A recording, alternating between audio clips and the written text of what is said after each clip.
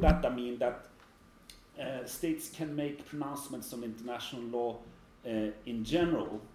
That can be evidence of opinio juris, but less so in relation to usus, state practice, if they make a general statement of what law is.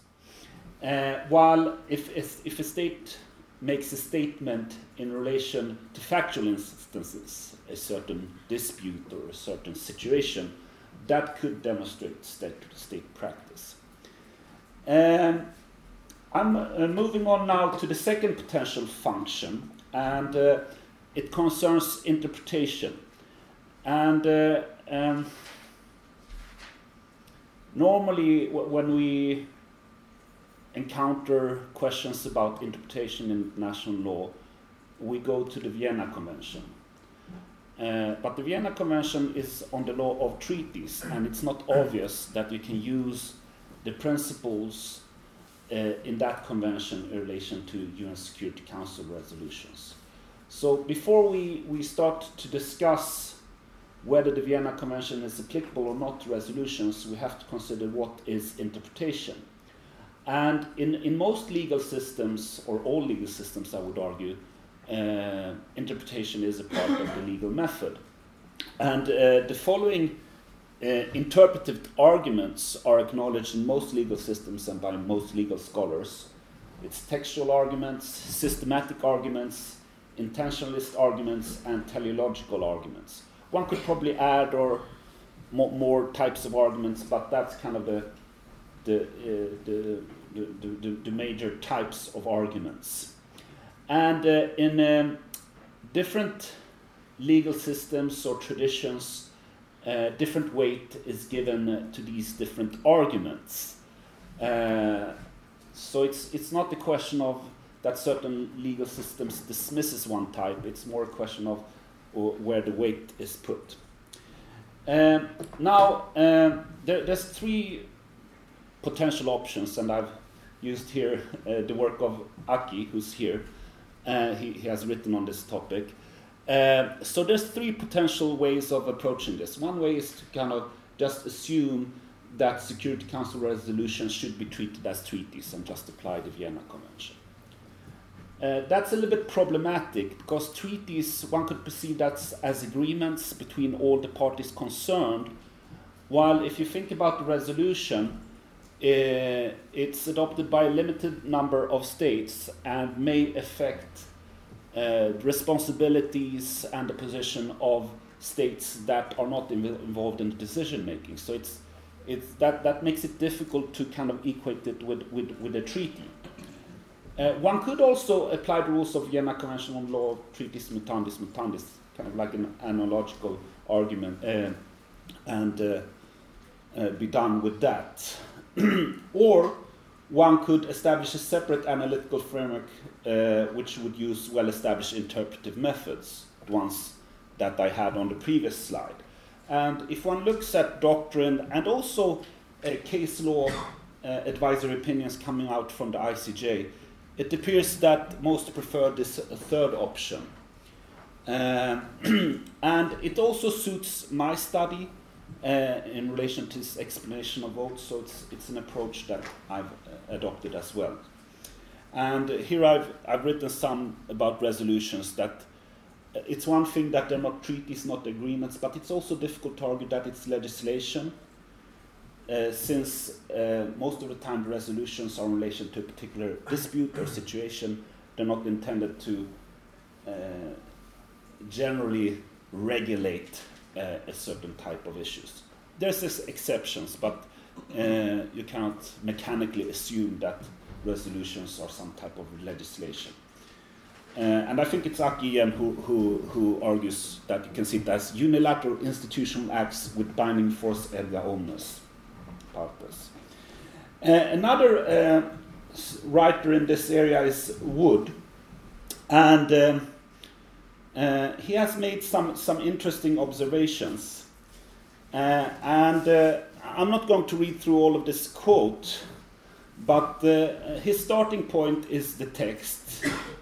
But then he goes over to argue that we should also consider what the parties considered. or the intention of the Council. And so he lists 4 different factors that we should consider: the intention of the Council, the surrounding circumstances, the context, the general principles of interpretation as they've been elaborated in relation to treaties, but with caution. And what I find is most interesting is the circumstances of the adoption of the resolution, where greater weight is given to preparatory work compared to treaties. And now we have to ask ourselves, what is preparatory work in relation to resolutions? It could be previous resolutions. I said that the United Nations Secretariat doesn't prepare resolutions, but quite often the UN Secretary General has a report, and the resolutions are based on a report, and one could perceive those reports as some kind of preparatory work. But also, I would argue, explanation of votes could be maybe not directly transposable to kind of concept of preparatory works, but something akin to this concept. If I may continue here with Wood, he states the following: given their essentially political nature, now he's talking about UN Security Council resolutions, and the way they are drafted, the circumstance of the adoption of the resolution and such preparatory work as exists may often be of greater significance than in the case of treaties. The Vienna distinction, now he's talking about the difference between Articles 31 and Articles 32, between the general rule and the supplementary means have even less significance than in the case of treaties. So what he's essentially arguing is that the circumstances, the preparatory works, has greater significance when it comes to resolutions compared to how we do when we interpret treaties. That's his basic argument. And here I've underlined the parts of this quote which I found interesting.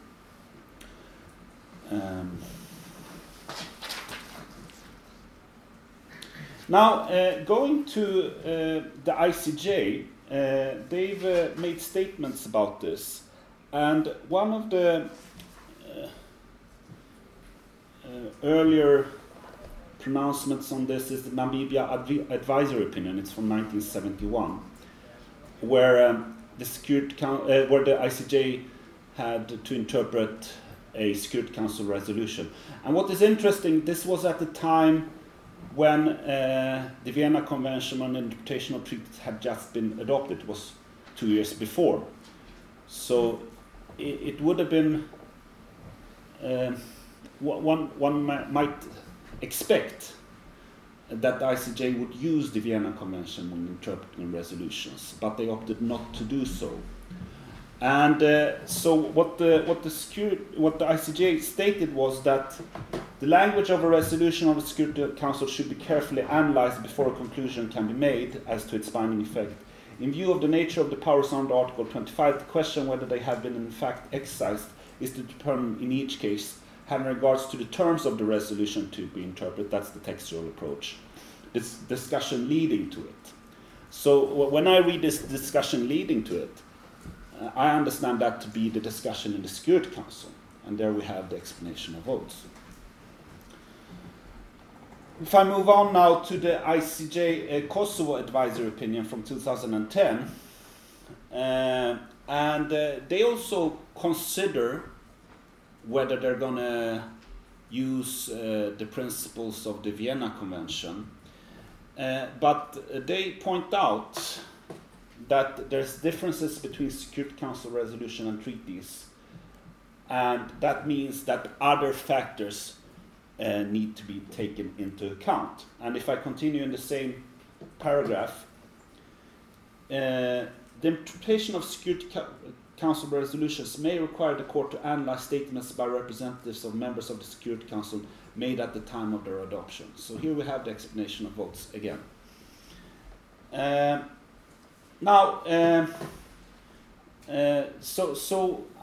What I've just described is that we can, when interpreting resolutions, we can use the same type of means of interpretation as we're familiar with. Maybe we have to give them different weight. What I'm going to do now is to discuss some of these means of interpretation, and what several scholars point as is teleological interpretation is something that is useful or recommended when interpreting UN Security Council resolutions. Now, when we have teleological interpretation, we have to ask ourselves, where do we find the telos, the objective or the aim, the object and purpose of the resolution? So Anki has suggested that we should look in the UN Charter. Other options would be to look in the preamble of the resolution. I would argue that you can also look in the text of the operative paragraph. Sometimes the Security Council say that we authorize the member states to do something in order to, and then you can understand what the purpose is. Or the travaux préparatoires, including the explanation of votes. And my argument is that you don't have to pick here. You can arguably find the telos or the objective in several different places. It's not necessary to choose and say that it's only one place where we need to find it. It can be several places. So they're not mutually exclusive. There's also interesting case law from other courts. So we have the Al-Yeda case, where the European Court of Human Rights had to interpret resolutions from the UN Security Council.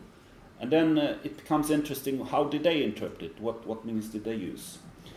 They looked at, they found the purpose in the UN Charter. It's also interesting to note that in this paragraph they don't make a reference to the Vienna Convention, but they still use teleological interpretation. If we move on to the ad hoc tribunals for Yugoslavia and Rwanda, they've had many occasions to interpret UN Security Council resolutions since both of these tribunal statutes are established by the Security Council. And if we look at an early decision from 1995 in Tadic, the ICTY used teleological interpretation. They did not make any references to the Vienna Convention, so it supports this argument that I made before, that you cannot mechanically use the Vienna Convention. But if you look in later case law from the ad hoc tribunals, there are several instances where the tribunals, and also where they make a reference to the Vienna Convention. So it's not totally consistent, this practice from the ad hoc tribunals. So here we have, I've underscored here what the finding in Al-Yeda, where the purpose is said to be maintaining international peace and security. It's derived from the Charter of the United Nations. What is interesting in the Tadic case was that they found that you can find the objective in the statements of Security Council members regarding their interpretation of the statute. And in order to kind of strengthen my argument even more, we have from Aki's piece, you also mention that we have to look at statements of representatives of member states who are the drafters of the resolutions. So I think there's ample support for this approach. Now moving on, if we try to kind of leave for a while this kind of strict legal approach and look at the grander picture, what is the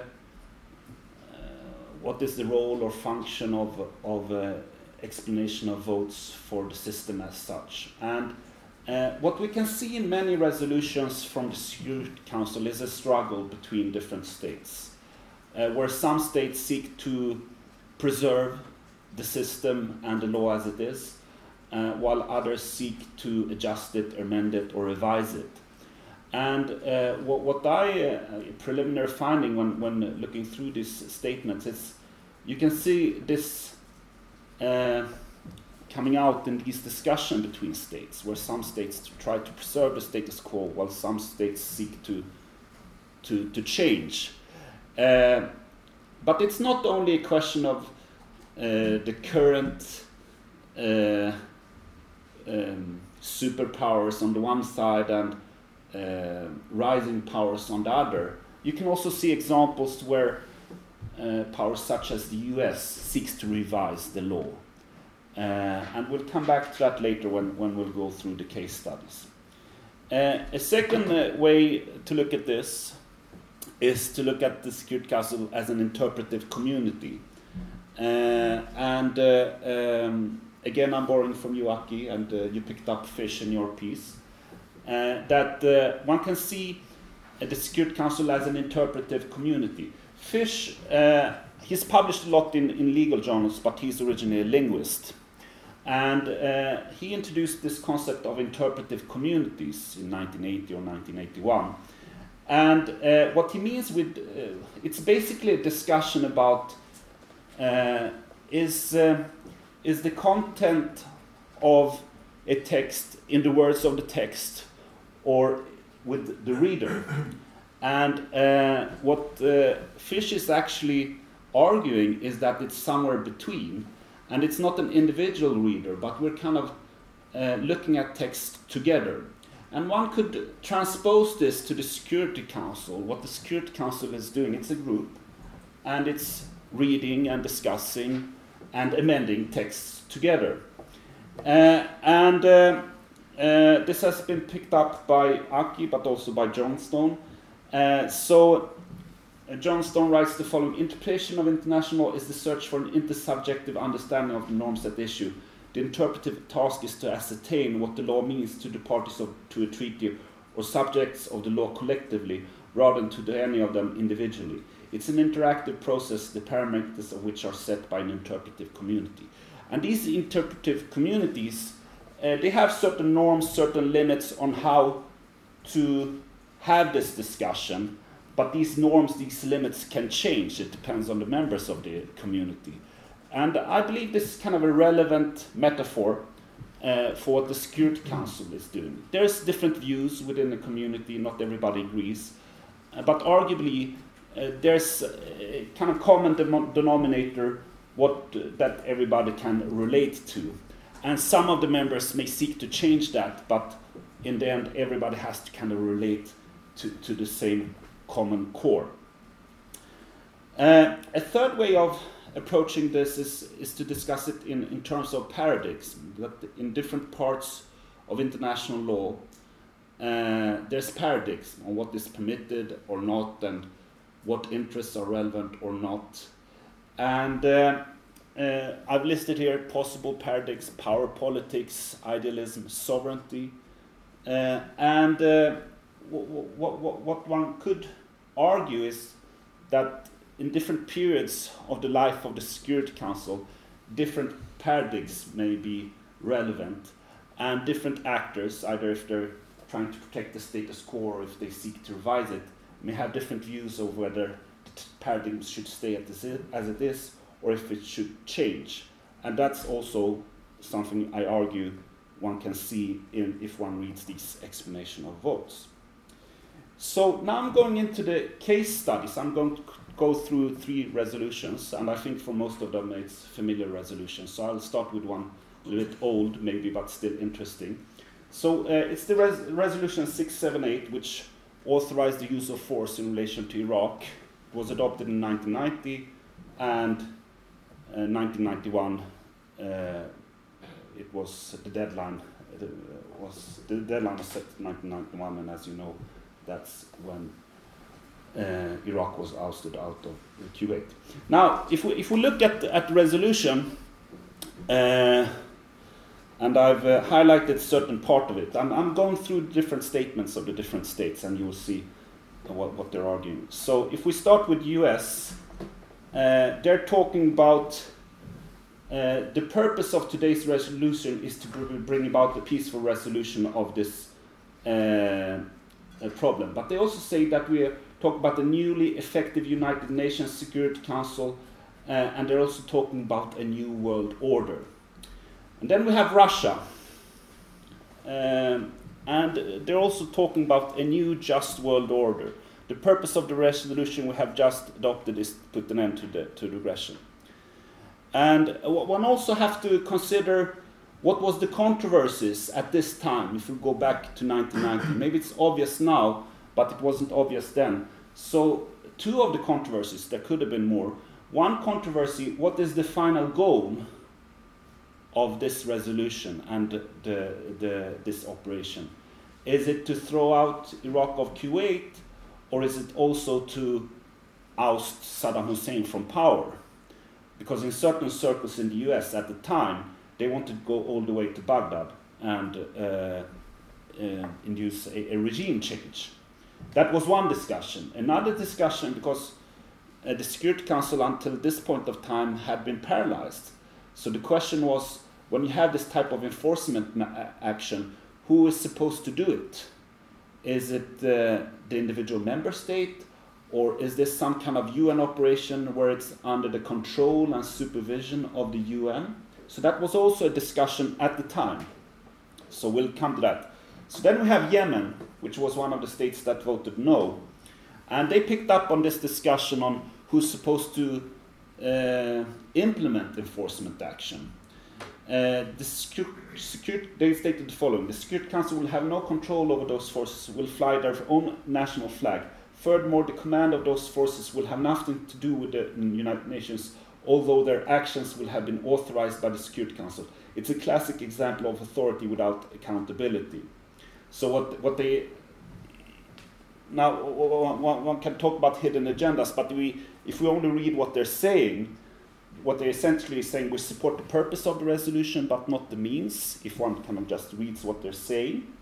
But it's also interesting, this statement, because going back to this notion of paradigms, that one could argue that the UN Charter provided that it should be, in a sense, a UN army when we have enforcement action.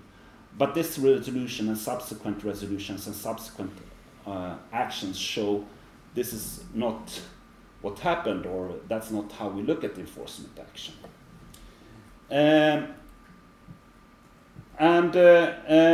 I'll go on now to the next resolution, which is 1973 from 2011, which concerned responsibility to protect in Libya. So the major controversy in relation to that resolution was whether it authorized regime change. And we have to consider here that was 10 votes in favor, 5 abstentions. One of the abstentions was Germany. They make an interesting statement which we'll come back to, or it's here below. So if we look at what the states said in the Council, so if we start with the US, the Council's purpose is clear: to protect innocent civilians. That is also something that one can see in the text of the resolution. So this is nothing strange. But if you go on to the UK, the central purpose of the resolution is clear: to end the violence, to protect civilians, and to allow the people of Libya to determine their own future, free from tyranny of the Al-Qaddafi regime. This is interesting because some scholars, and you could also hear it from some government representatives, that they try to kind of push the boundaries of the resolution. Not necessarily that they were stating that the UN had authorized regime change, but that they could support local militia or local groups to change the regime. It's also interesting to note that UK stated the following, that rules out the foreign occupation force of any form. That's also in the text of the resolution. And it comes back in the statements of many of the members of the UN Security Council. So that was something important, and it was against the experiences in Iraq. So the member states didn't want to have a repetition of what happened in Iraq. If we go on to Germany, they're interesting because initially they start out with saying that Gaddafi must relinquish power immediately. So that's something at the first glance you would think that they support the regime change. But if one continues to read their statement and look at how they actually voted, they stated the following: we have carefully considered the option of using military force, its implications as well as its limitations. We see great risk. Germany therefore decided not to support the military option. So when I read this, there's no support for regime change here, even though they start out with saying that Gaddafi must relinquish power immediately, because in the end they abstained and argued that the Security Council shouldn't, or they were hesitant to use force. Then we have Lebanon. We have to remember that the actions taken against Libya was partly, or mainly, it depends on how one sees, at the initiative of the Arab League, who asked the Security Council to do something, asked the international community to act. So this is a reference to the Arab League, who was pushing for this. So they state the Libyan authorities have lost all legitimacy. Today's resolution is aimed at protecting Libyan civilians. We underscore the fact that it will not result in the occupation of any parts of Libyan territory. So it's a bit kind of mixed messages here, that the Libyan authorities have lost all legitimacy. One could argue that as an argument in favor of regime change. But then they say no occupation. Then we have South Africa, which I think is the one that comes out the strongest against the resolution. As a matter of principle, we have supported the resolution with the necessary caveats to preserve the sovereignty and territorial integrity of Libya, and reject any foreign occupation or unilateral military intervention under pretext of protecting civilians. So I read from this statement that they see a danger of regime change induced from the outside, and that's nothing they want to support. Colombia also shows some hesitance. They voted in favor, but they added, we did not vote in favor of indiscriminate use of force or of the occupation of a state. If we continue now, I'm taking some more statements now. We have Nigeria. Nigeria maintains that foreign occupation is not an option to secure peace in Libya. India, also skeptical towards this. We also do not have clarity about details of enforcement measures, including who will participate and with what assets, and how these measures will exactly be carried out. And then we have Brazil, maybe even stronger than South Africa. The text of Resolution 1973 contemplates measures that go far beyond the call. We are not convinced that the use of force as provided for in paragraph 4 of the resolution will lead to realization of our common objective, in an unintended effect of exacerbating tensions. So you have a little bit of mixed messages here in the statements made in the Security Council. We have Russia and China.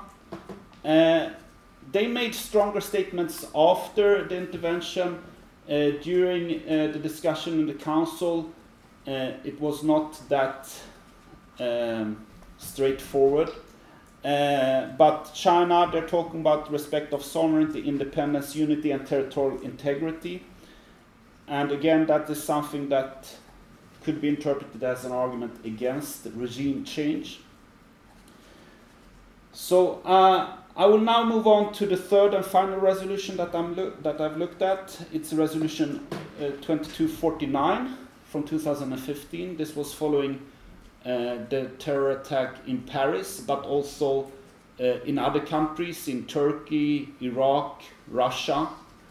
And you can also see that in the text of the resolution, where they make references to several terror attacks. But if you look at the timeline, it was the attack in Paris that in the end triggered this resolution. So if we start with the text of the resolution, it calls upon the states to take all necessary measures in compliance with international law. It's interesting to note that the text of the resolution does not contain the word self-defense. Now, there's, the controversy here is, or there's at least one controversy, maybe there's several, but there's especially one that I want to focus on. Does the resolution authorize the use of force in Syria? If I may put it in other words, let's say in the absence of this resolution, could states use force? Is this resolution necessary for states being allowed to use force? The alternative is that it's not an authorization. Instead, one could argue that this is some kind of self-defense where you don't need authorization. And then it becomes interesting because in the resolution they're not talking about self-defense. So the question is, what is this? Do they expand the right to use force, or are they just confirming a right which the states have already without the intervention of the Security Council? Now, if we now go to the statements, which I believe can help us to answer these questions. So France, they recount the attacks against France, but also other countries. And they say, and I've highlighted it here, our military action on which we informed the Security Council from the outset and which was justified as a legitimate collective self-defense can now also be characterized as individual self-defense. So based on this, France is arguing that we have the right to take action regardless of what the Security Council is saying. If we go to the US, they're also talking about individual and collective self-defense. And it's also important as a matter of context that, I mean, the US was already using force in Syria at this point of time. And the argument that the US made at this point of time was that they had been called upon Iraq to assist them to fight against IS or Daesh. And since IS was also present and staging their attack against Iraq from Syria, the US and Iraq had the right to use force also against IS groups or camps in Syria. So this was a restatement of what the US had said before. What is also interesting is that they say the following: the al-Assad regime in Syria has shown that it cannot and will not suppress that threat. So this is this unwilling and unable argument that comes up here. And this is also, as I see it, an attempt to persuade the other members of the Security Council, or if we may say the interpretive community, that we should change our interpretation. That's what the US is trying to do. Then if we go over to Russia, all 15 members voted in favor, so all states were arguing in favor of this. But it's still interesting to note the nuances in their argumentations and reasons. So they're talking about shared values and interests based on international law. And I'll come back to that in a minute. And then they also state the following, which is very interesting. In our view, the French resolution is a political appeal. So it's not a legal request, it's a political appeal. Rather than a change to the legal principles underlying the fight against terrorism. So what they're saying is we're not changing the law, we're not. This is not necessary. They're just asking for political support, and we're willing to give them this by voting for this resolution.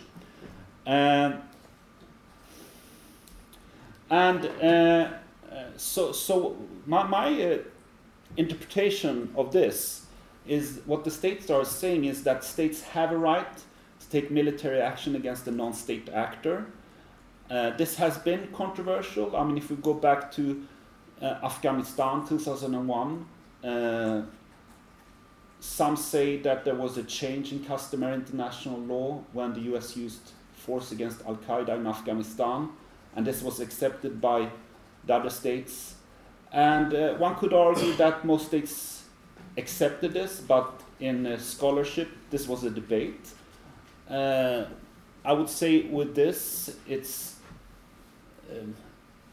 another indication that states have accepted this, that you can use force against non-state actors. We may like it or not like it, but that's my understanding of what the states are saying. And these are the three cases. So I will now move to my kind of tentative conclusions. So there's still some difficulties in case of disagreements and doubts about interpretation. As we see, the states are making different statements, going in different directions. What should have priority? Some states are talking about sovereignty, others about non-interference. Should we consider peace and security or other policy goals? So by looking at these explanation of votes, I'm not saying that we'll get the definite answer. Instead, from a scholarly viewpoint, we can see how the different states are discussing with each other, communicating with each other, potentially kind of moving their positions. I've written here, we can show how norms are contested, potentially evolve, and maybe sometimes new consensus, which I argued in relation to the last resolution.